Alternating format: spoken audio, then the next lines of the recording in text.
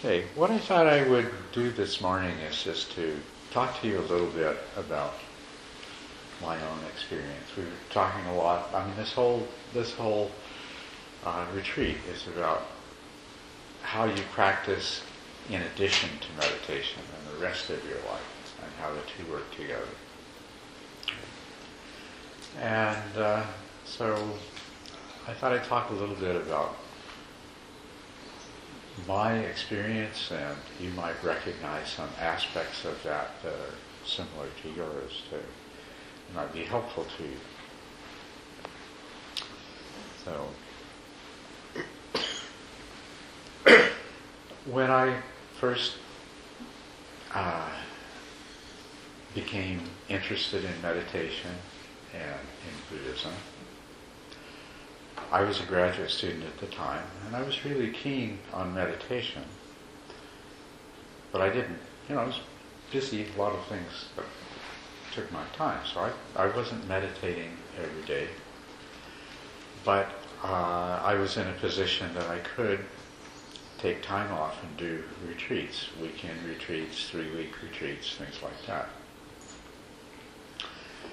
And I really had this feeling that I'd go on a retreat and I'd make so much progress. I'd have such a good experience with it. And then the retreat would be over. And within 2 or 3 days, it was like the plug was pulled and all this good stuff just ran out the hole in the bottom. And no matter how hard I tried, I couldn't keep that from happening. And so one effect that did have is that over time I came to appreciate the importance of practicing on a daily basis, regularly. Because typically what would happen, I might go away for a retreat, and then I would come back, and there would be all the stuff that I had to do so I would have been retreating, I would have been meditating for, 8, 10, depending on the retreat and who was leading it, hours a day. And then I would come back, and for the next week, I didn't meditate at all. And, because I had all this stuff to do to catch up on things, and it disappeared very quickly. And that helped to make me appreciate the value and importance of regular meditation. But, I still had the experience that I'd have a good meditation, and then I'd go into my regular daily life, and it's like the two were in total opposition to each other. Life was busy undoing everything that I had succeeded in accomplishing during meditation, even when you meditate every day. And it actually took me a long time to appreciate the real nature of the problem, but I had very good teachers, and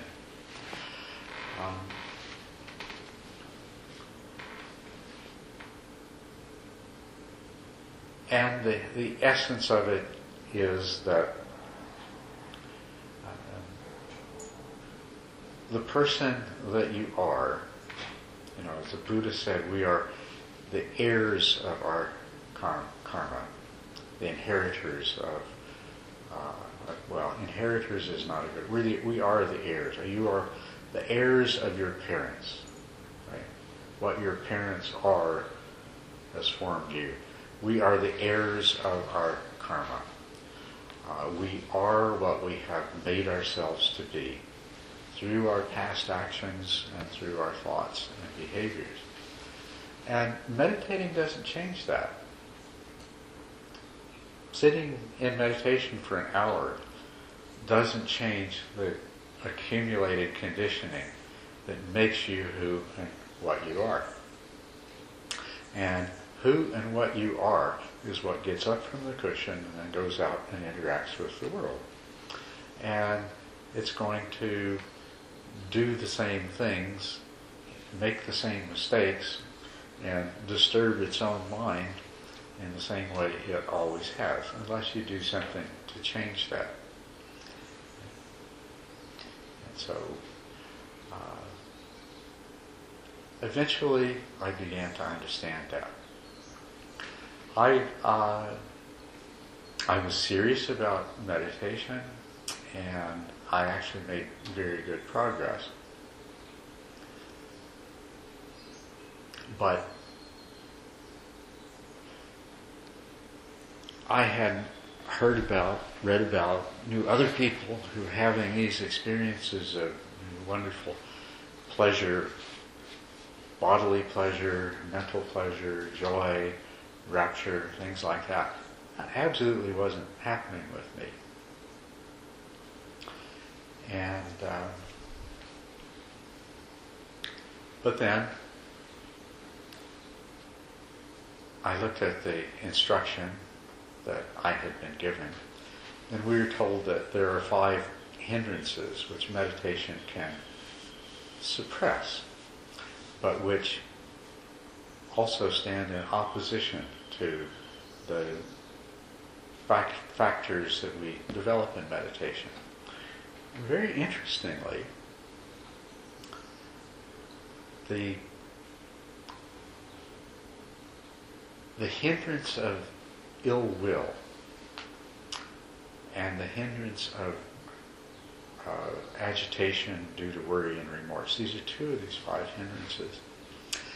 And the hindrance of ill will is said to stand in direct opposition to the experience of pleasure, the bodily pleasure and the happiness that come from meditation. Now if you think about this, that makes pretty good sense. Ill will, anger, being judgmental, critical, these kinds of negative mental attitudes. They're all, in one way or another, a reflection of the opposite of pleasure, of displeasure, of hurt. I mean, we become angry because we've been hurt. It's a reaction to being hurt, right? And all of these negative mental states exist in our minds. At any point in time when they exist in our minds, it's because we're holding on to some past hurt. Even if there's no hurt in the present, they exist because we're holding on to some past hurt. Do you understand that?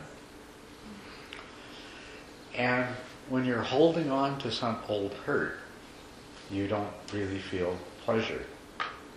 Now I'll grant you there is a pseudo-pleasure that we can sometimes experience in the heat of anger, because it makes us feel strong and powerful and capable. But that's not real pleasure. It's not the kind of pleasure that you would expect to find in meditation or anything else like that. Negative mental states of the kind that constitute this hindrance obviously stand in the way of experiencing pleasure.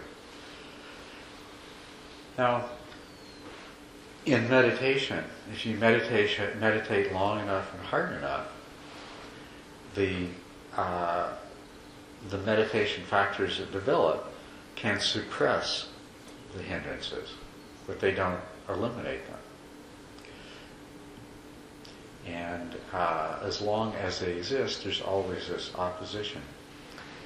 So one of the things is, why couldn't I experience all of this blissful bodily pleasure and mental happiness that was one of the things that was promised by meditation and that other people seem to explore, experience, and I wasn't.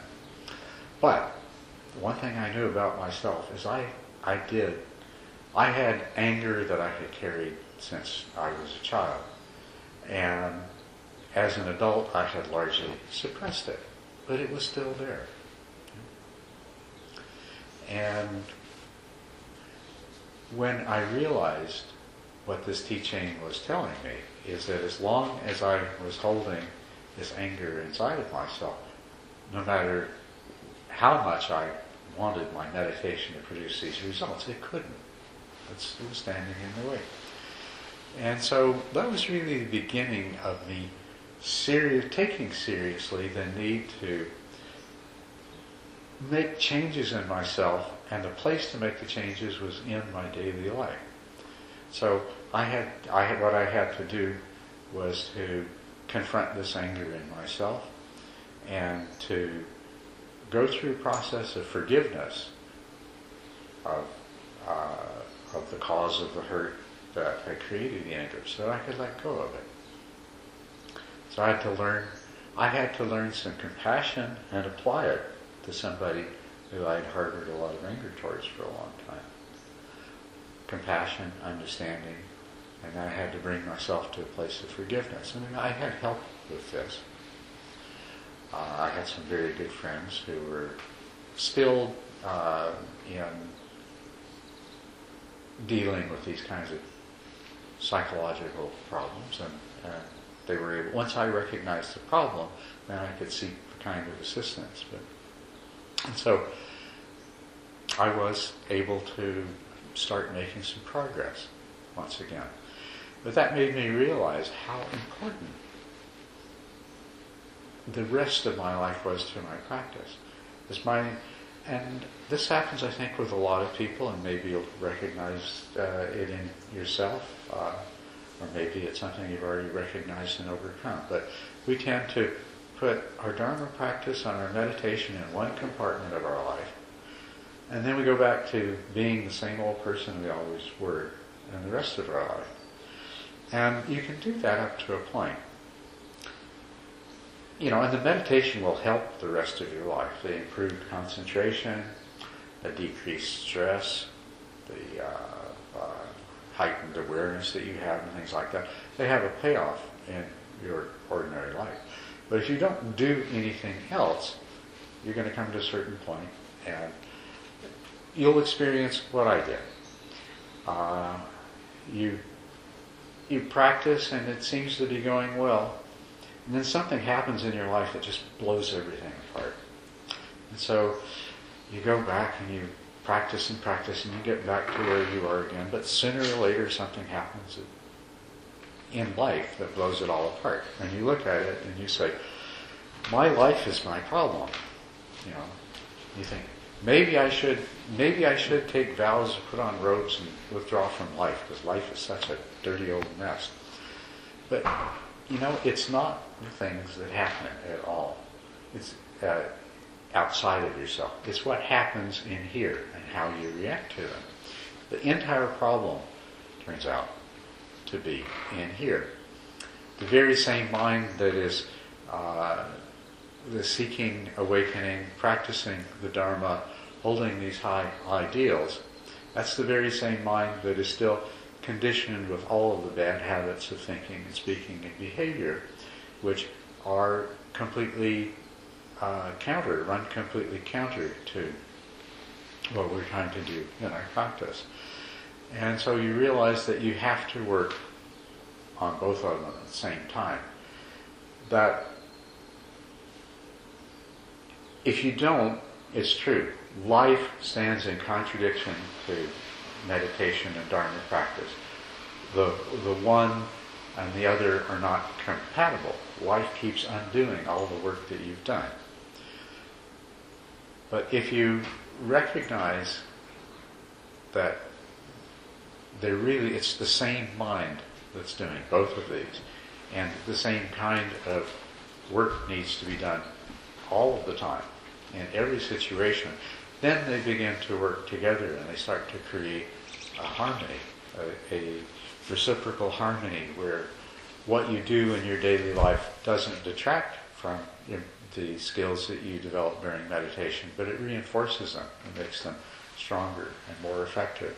It opens your mind up. It allows meditative progress to take place. So this was a very important thing for me to learn. And it opened up the way for me to go from being a skilled meditator, somebody who worked very hard and reached a certain level in my practice, to becoming an adept meditator who now meditation was something that really happened all of my life. But when I would sit down and close my eyes and be quiet, then I could do a much more powerful form of meditation. But when the bell rang and I got out, I didn't stop meditating. I continued the practice, continuing the practice of mindful awareness. And as I said yesterday, meditation is all about learning about your mind. And if you think about it, everything about your life is really about your mind. And so you need to work on your mind, you need to learn about your mind and work on your mind all of the time, all of every day. So it took me a while to learn that. But once I did, and once I started applying that, it made a huge difference.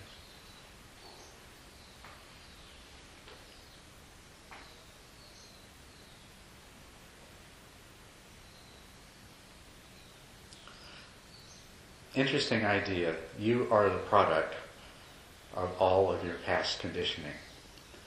And everything you do in every moment of every day is creating who you are in the future. And that is a very profound reality. It's not something to be thought of in some simplistic or glib fashion of, oh yeah, I know that. But I mean, it has a very profound truth to it. You are a process, and you are constantly changing. You're not the same person you were yesterday. You will not be the same person tomorrow. Most of us go through our life not recognizing that we are the creators of who and what we are. We are the owners of our karma. Because what we do, everything we do, we're making karma. So we are the authors of it, the creators of it, the owners of it. And then the person who wakes up tomorrow morning and gets out of bed is the heir to the karma that has been made. That person wakes up and they are the product. They are the result of that. What you are in this moment, you have to accept. There's no point in judging yourself or blaming yourself or being dissatisfied with who you are in this moment. Because that's already past and done. You've already created who you are now.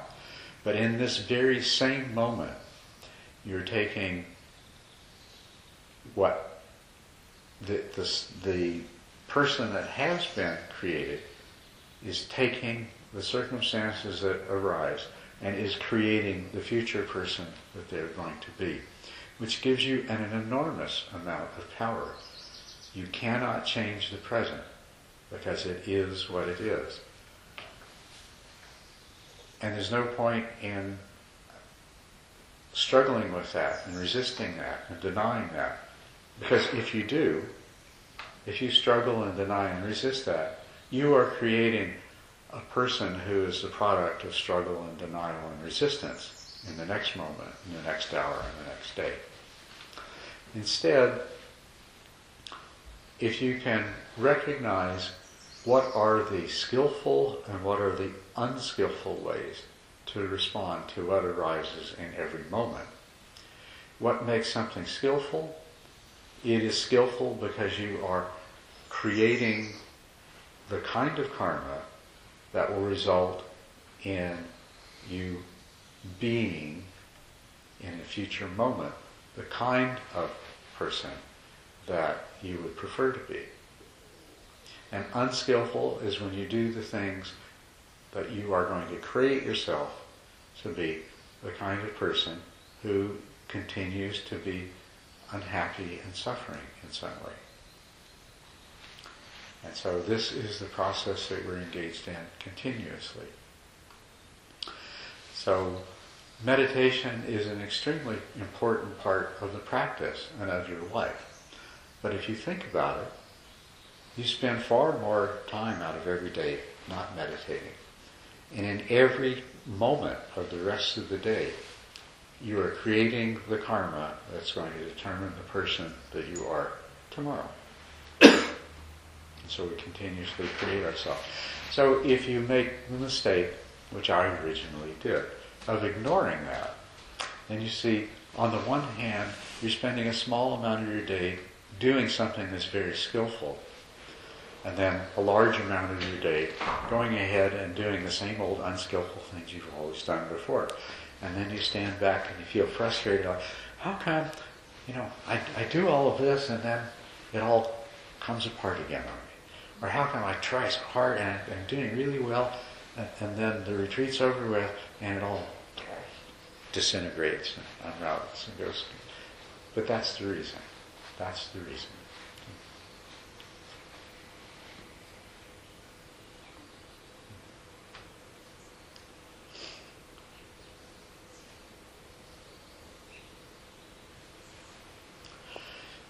The tools that the Buddha gave us to work with are very straightforward. The precepts. The precepts are, they're tools. They're not rules. They're not, commandments that you must do things this way and you can't do that.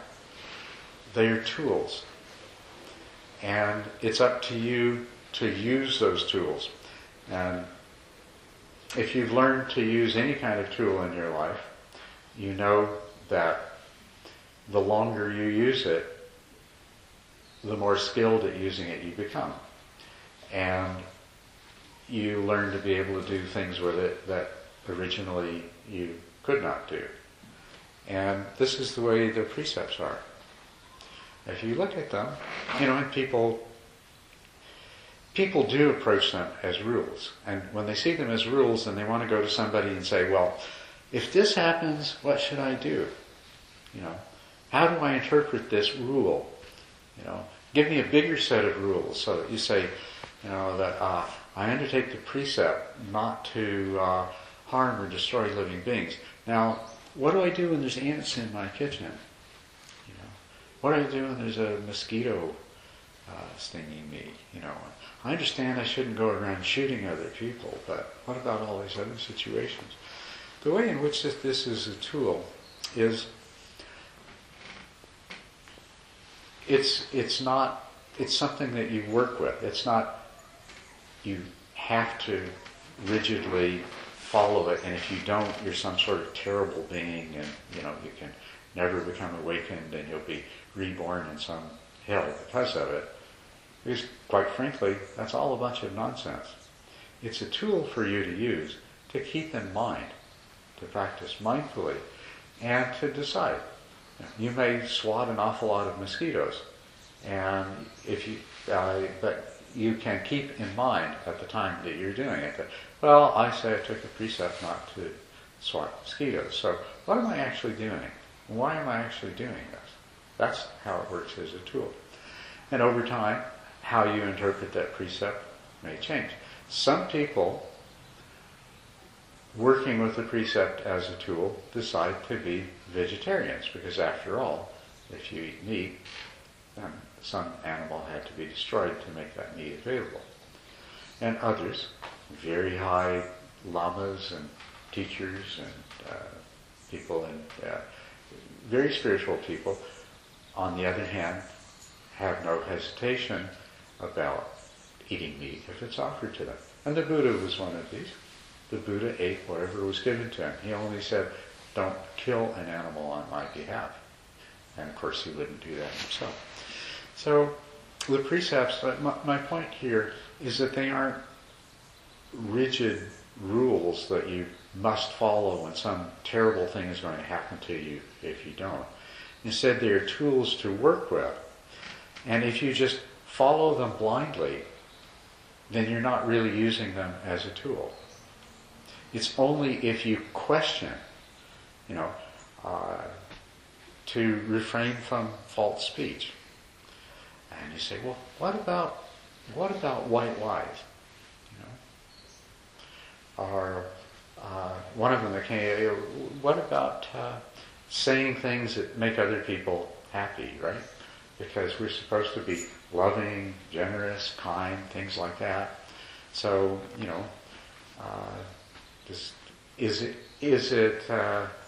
are you keeping the precept if you tell somebody something that's not true, but it makes them feel better?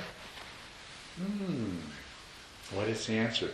The thing is, some people will go to a teacher and they'll say, what should I do? What's the answer? But that's not the idea. If it's a good teacher, the teacher won't give you the answer, but the teacher might help you think about the answer so that you find your own answer. Because the point is that you need to work with it to discover its meaning and to keep applying it. Generally what you find is that the longer somebody works with the precepts as a tool, then the more naturally and easily they know what to do and how to apply that precept. It's like somebody that's worked with a tool for a long time is really skilled. And because they're really skilled, then whatever task comes their way, they know exactly how to use that tool or that set of tools to produce the desired result. So that's the way we work with the precepts. That's the way we work with all of these different things. So the precepts are one really valuable tool to guide us, making our decisions in the different situations that we find ourselves in. The Buddha also said that, he said, when I was not yet enlightened, just a bodhisattva, I realized that I had two kinds of thoughts.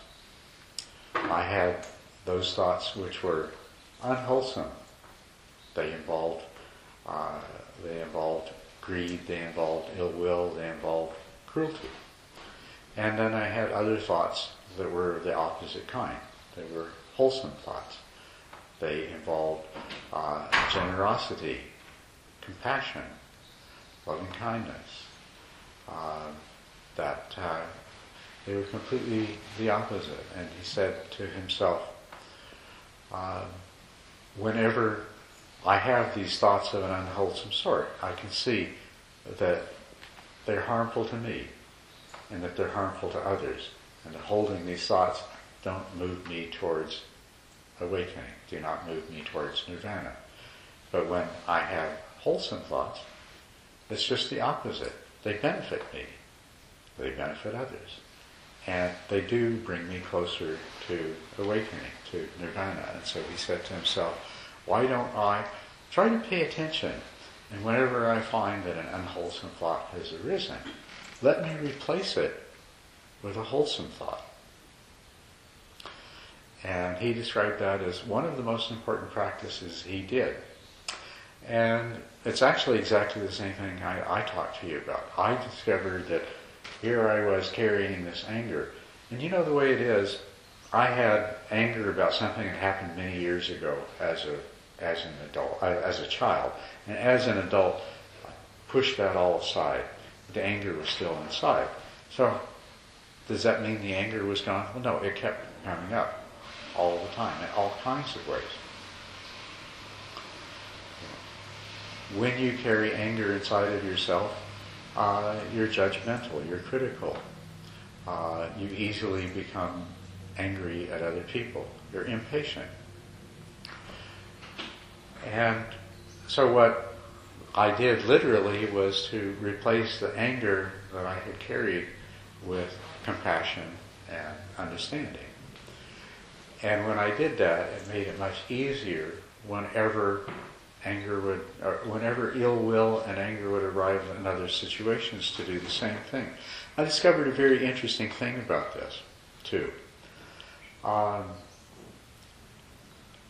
There was a root cause, which is the anger that came from my childhood that I carried for a long time. And even when I had dealt with that, let go of that, completely beyond that, I found that it had left a residue. My mind was still filled with the habits and the conditioning that came from that being a part of me for so long. So even when you've removed the root of something like that, you've still got all of the leaves and branches, so to speak. So there's still a lot of work to be done. There's still a lot of learning to recognize it. Oh, here I am, still behaving out of this old pattern. And so it was a process of doing the same thing over and over again many times, to let go of the anger and try to replace it with a much more wholesome thought. And this is the same thing Letitia was talking yesterday about being angry. She recognized in a very important thing that anger makes you suffer. It's a very interesting thing. Somebody hurts you and you become angry at them. That's like setting yourself on fire. It doesn't hurt the other person. The person that you're angry at doesn't suffer the consequences of the anger. You suffer the consequences of the anger. So, really sensible, isn't it? You wonder why we are that way. Somebody comes and we hurt us, and so in response we hurt ourselves even more. But that's what happens. That's what we do.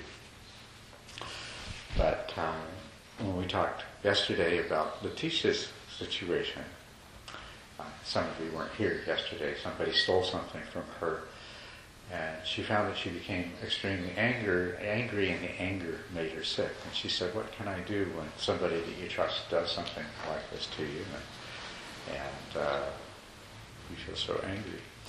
And actually, I didn't have to provide the answer. There are other people here that had practiced this enough to understand it. What you do for your own sake is you find a way to replace anger with compassion and understanding, patience.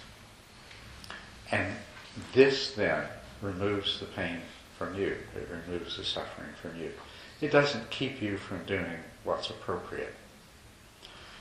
Having compassion for somebody who has harmed you doesn't mean that now because you're compassionate you go ahead and let them go on hurting other people. But what you've done is you no longer need to suffer. Even more importantly, you've made an important step towards not inflicting that kind of anger on yourself in the future. Because anger comes up like that. We don't say, I think I'm going to become angry about this.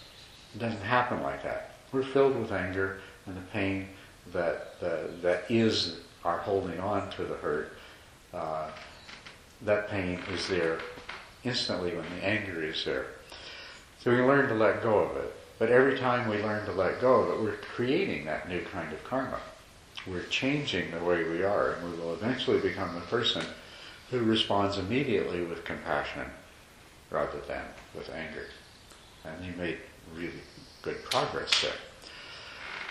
If you think about all the different situations in your daily life that may seem to make sustaining the focused mindfulness and clarity and peacefulness that you've attained in your meditation, makes it really hard for you to sustain them. There's situations where you are reacting in an unskillful way. And yes, it's true. When you react in an unskillful way, whether it's fear, whether it's anger, whether it's lust, whether it's greed, whatever, all of the different unskillful ways that we can react to things. When we react in an unskillful way, yes, we're destroying the peace and the equanimity and the tranquility and the joy and the mindfulness that we created. Interesting thing about anger, it wipes out mindfulness right away. Fear wipes out mindfulness. Greed wipes out mindfulness. It erases it all. It's like that. So, every time you react in an unskillful way, you undo the fruits of your meditation practice, and you condition your mind to react in the same way next time something like that happens, and it keeps reinforcing the same pattern. So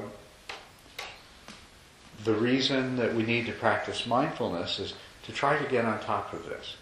And as in the Buddha's advice to Rahula, even if it's after the fact, if you apply the mindfulness to it, it's going to leave a seed. It's going to leave a karmic seed. If you reviewed your unskillful actions, mental acts, verbal acts, physical acts, if you review them from a place of mindfulness, from a place of the wisdom that you've acquired through understanding the Dharma, that will leave a seed. And every time you do that, that it reinforces and nourishes that. That will grow to where you come to the point where you have the mindfulness while you're performing the action. And eventually you'll have the mindfulness before you perform the mental or verbal or physical act. And then you keep on nourishing this until the point comes that that negative, unskillful reaction doesn't even arise anymore. And then you've come to a wonderful place. So you come to, if anger is what has been your problem, you will come to a place where you very, very rarely, if ever, experience anger. And I promise you that that is true. And if you do find yourself experiencing anger, you catch it really quickly and you automatically know what to do. It just, it's like you find yourself sticking your hand in hot water, you automatically know, pull it out, right? And it's like that. And it's the same way with all of these different unskillful things. These are the very things that stand in the way of our awakening, of understanding the ultimate truth. Because these are the things that constantly cloud our perceptions. These unwholesome emotions, these unwholesome thoughts, these unwholesome actions, because they're all arising out of the very poison that stands in the way of your liberation. Which is? What stands in the way of your liberation? Belief in yourself, belief in a separate self. Ultimately, yes. Ultimately, it's the belief in your separate self and the belief that things are the way they appear to you. That not recognizing that your mind is projecting your reality. Everybody in this room lives in a different reality. And everybody in this room assumes that they are a separate self. And that is the root of all of your problems. And that root gives rise to craving, desire, and aversion. And from the desire and aversion comes all these unskillful acts. And so it is a methodical process of undoing all of this negative conditioning and this unwholesome karma to arrive at a place of being somebody who can awaken.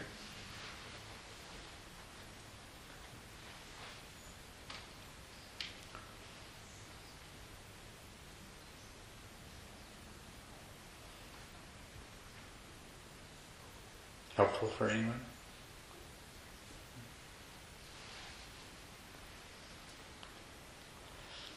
I think it raises questions. Yes, that's what I want. Go ahead, good. What are the questions it raises for you?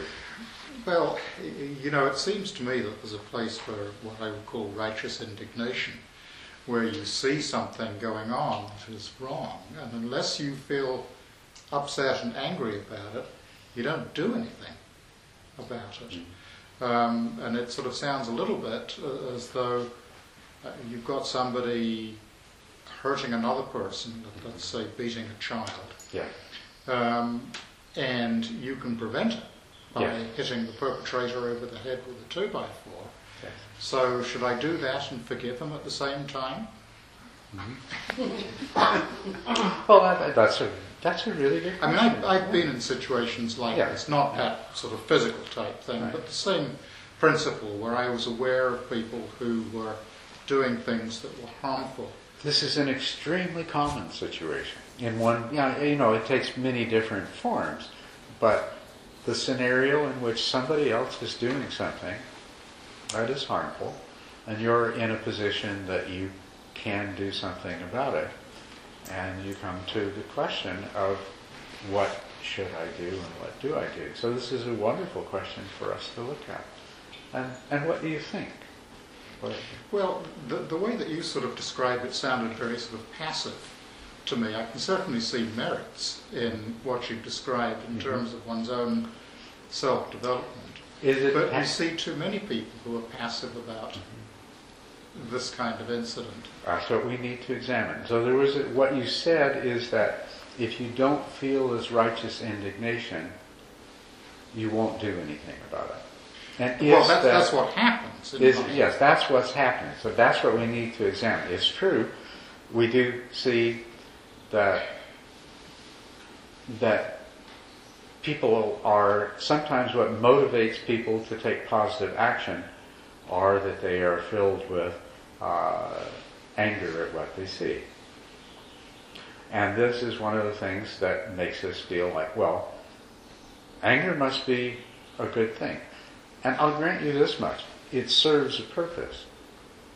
I mean, we did not, evolution didn't make us to be a kind of person, a kind of being, a kind of entity who has within us this spontaneous tendency to generate anger. Evolution didn't do that by accident. It must serve a purpose or it wouldn't exist. And we see throughout the animal kingdom a reaction of anger. Some animal goes into another animal's territory, and that animal reacts spontaneously with anger and attacks and drives the other one out of its territory. And it's obvious the purpose that serves. The animal whose instinct to anger is protecting the resources that it depends on to live and that its offspring depend on to live. And it's a rather crude thing. And it doesn't require a lot of intelligence. And we are different from the animal and we have intelligence and we have other faculties. So let's put the question in a different way. It seems that often the only reason that people take positive action is because they have unwholesome emotions arising. And it likewise seems that it often happens that if in some way or another they suppress or don't experience as unwholesome emotions, that they don't act. And what we're contrasting that with is we're saying a person who has developed a high level of mindful awareness and a high ethical and moral standard, does it mean that by overcoming the unwholesome emotions, does it render them incapable or unlikely to take appropriate action?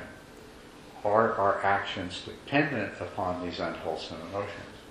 And you're shaking your head, you say no. You can always act appropriately in a situation. It doesn't preclude you from stepping in where you can be effective. Yeah, but you can't stop having feelings for that. I mean, the adrenaline surges and your heart beats faster and you're going to get that guy. Yes. You know, I mean, if you're totally dispassionate about beating him off this unfortunate child, that's kind of a psychopathic personality. Well, that you can do horrible things to somebody without feeling any anger or distress. It's just what you do. Well, or you can do, if you saw somebody harming a child, there's two emotions that you're going to experience. One is anger, and the other is compassion. Because you have compassion for the child, and you have anger for the person that is harming them. And it seems to me that either one of them, if it is strong enough, can produce motivation. I mean, the word emotion means that which moves us. And the emotions move us. They move us to act. And compassion could move you to act as well as anger. So I'd suggest that you don't really need to have anger. I'd say that anger is what is most likely to come up. And that for anger to come up and for you to accept the anger, anger always justifies itself. So it will come with a story that justifies whatever you do, justifies you being angry, justifies you taking the action that you do. And it will probably initially at least dominate the compassion. But if you succeed in conditioning yourself not to respond out of anger, it doesn't mean that you won't respond. Because, at least in the kind of scenario that I described, what you've been training yourself to do is to respond with compassion rather than anger. And so you have a focus of compassion already. And as a matter of fact, you can be compassionate both for the abuser and the abused. And you can act out of that compassion. It's enough of a motivator to cause you to act. And if you think about it, in real life, when people react out of anger, how often do they act, but how often do they act in the wisest way? How often do people reacting out of anger end up suffering greatly as a consequence of what they do? Quite often, right? And if nothing else, very often when we act out of anger, out of hatred, it only causes the person that we've acted towards to react to us again with anger and hatred. And so it perpetuates itself. So, although in a very primitive kind of organism, and a very unenlightened kind of human being, I grant you, anger serves a purpose in a simplistic and not necessarily totally useful way, but it does serve a purpose. But we have, as human beings, we're unique. As human beings, we can, many animals, all of their behavior is determined entirely by instinct. Certain kinds of fish, there's a fish that mates with the female when the female's belly turns red. It means that the eggs are ready, and so. And the instinct is so strong in that fish that you can take a red piece of plastic and put it in the water, and the male fish will come and mate with it. Emotions are somewhere, a little bit more sophisticated than instinct, because instincts are just blind, mechanical acting in a particular way in response to a stimulus. Emotions trigger us to act in a particular kind of way, but they allow the other part of our mind to choose the specific course of action, but they still, they're somewhere between acting rationally and acting out of total instinct. They direct us to go in a particular direction, but they don't define the exact actions that we take.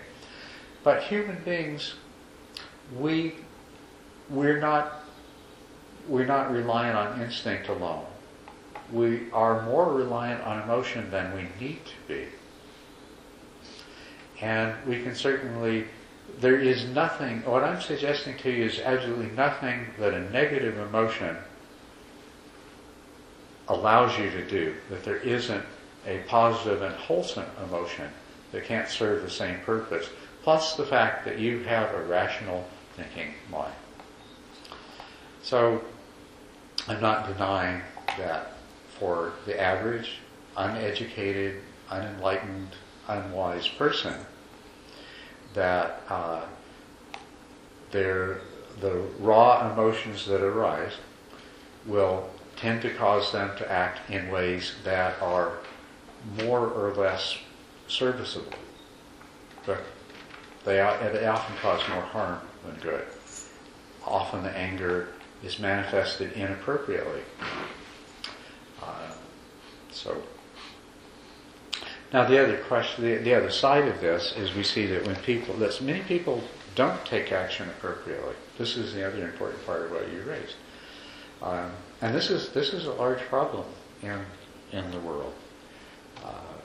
The world is populated with aggressive people who will exploit other people in various ways to their own advantage. People who are themselves the victim of uncontrolled anger or alcohol abuse or things like this, which cause them to affect people in negative ways. And whenever you're in a situation that involves those kinds of people, then you're in exactly this dilemma. What do I do? What action do I take? And often there's consequences. If there is a person harming a child and anger arises and you say, I'm going to do something about that, there's a good chance that the person harming the child is going to turn away from the child and attack you. And you might not be as big and strong as they are. And so trying to do something might... Bigger and stronger than the child, though. Yes, bigger and stronger, yeah. So what do you do? What do you do in that sense? And a lot of times people will be out of their fear. And fear can take many forms. Sometimes you just don't want to get involved. You don't approve, but hey, it's not my problem. I've got an appointment, So people do that. They ignore these kinds of things. And you might say, well, if their anger was stronger, then maybe they would forget their appointment and do something. But really, what we're talking about is another unwholesome. They have the fear of being hurt or the fear of the consequences. I have this important appointment with this person who might give me a new job and I'll make a lot of money, but if I stop and help this other person who's got a flat tire and obviously a real big problem, then I might not get that big job. So what is that? It's, there's a future scenario that there's something that you could have, and then there's this future scenario where there's the loss of that possible something, and so you decline to take action to help a person because life is full of all of these kinds of things. And our normal emotions don't serve us very well, because we may be angry at somebody harming a child, but we're afraid they're going to turn around and harm us, so we back away and leave it happen. Or we may, a feeling of compassion for somebody who is in a difficult situation may arise, but our attachment to the personal gain that we stand to realize if we don't stop and help them keeps us from stopping and helping. So we can't rely on our emotions. We've got to move beyond that. If we want to be a higher kind of being, if we want to realize our potential, then we've got to move beyond. But you'd be relying on the emotion of compassion. Well, we don't have to rely entirely on it. But if we are emotional creatures, so we're better off acting rationally out of a motivation of compassion than we are trying to act rationally in the face of anger or fear. The emotions and mental states that we're talking about as being wholesome and skillful, you'll find are very compatible with being a rational person.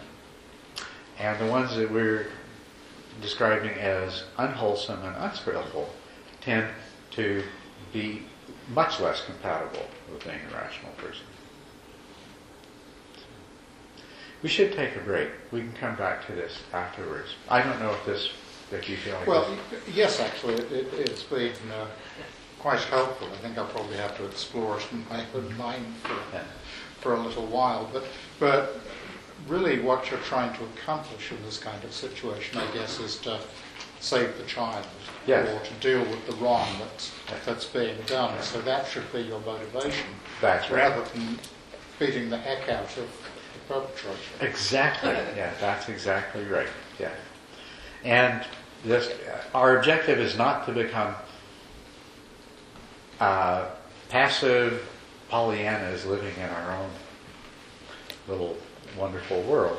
As a matter of fact, if you are going to succeed in this path, you're going to be socially active. Remember, one of the things we said that the Buddha said is that you not only take refuge in the Buddha and you keep the precepts, but you manifest concern for the welfare of those around you. And this is a very fundamental part of it. Passivity and non-activity are not. They're counterproductive.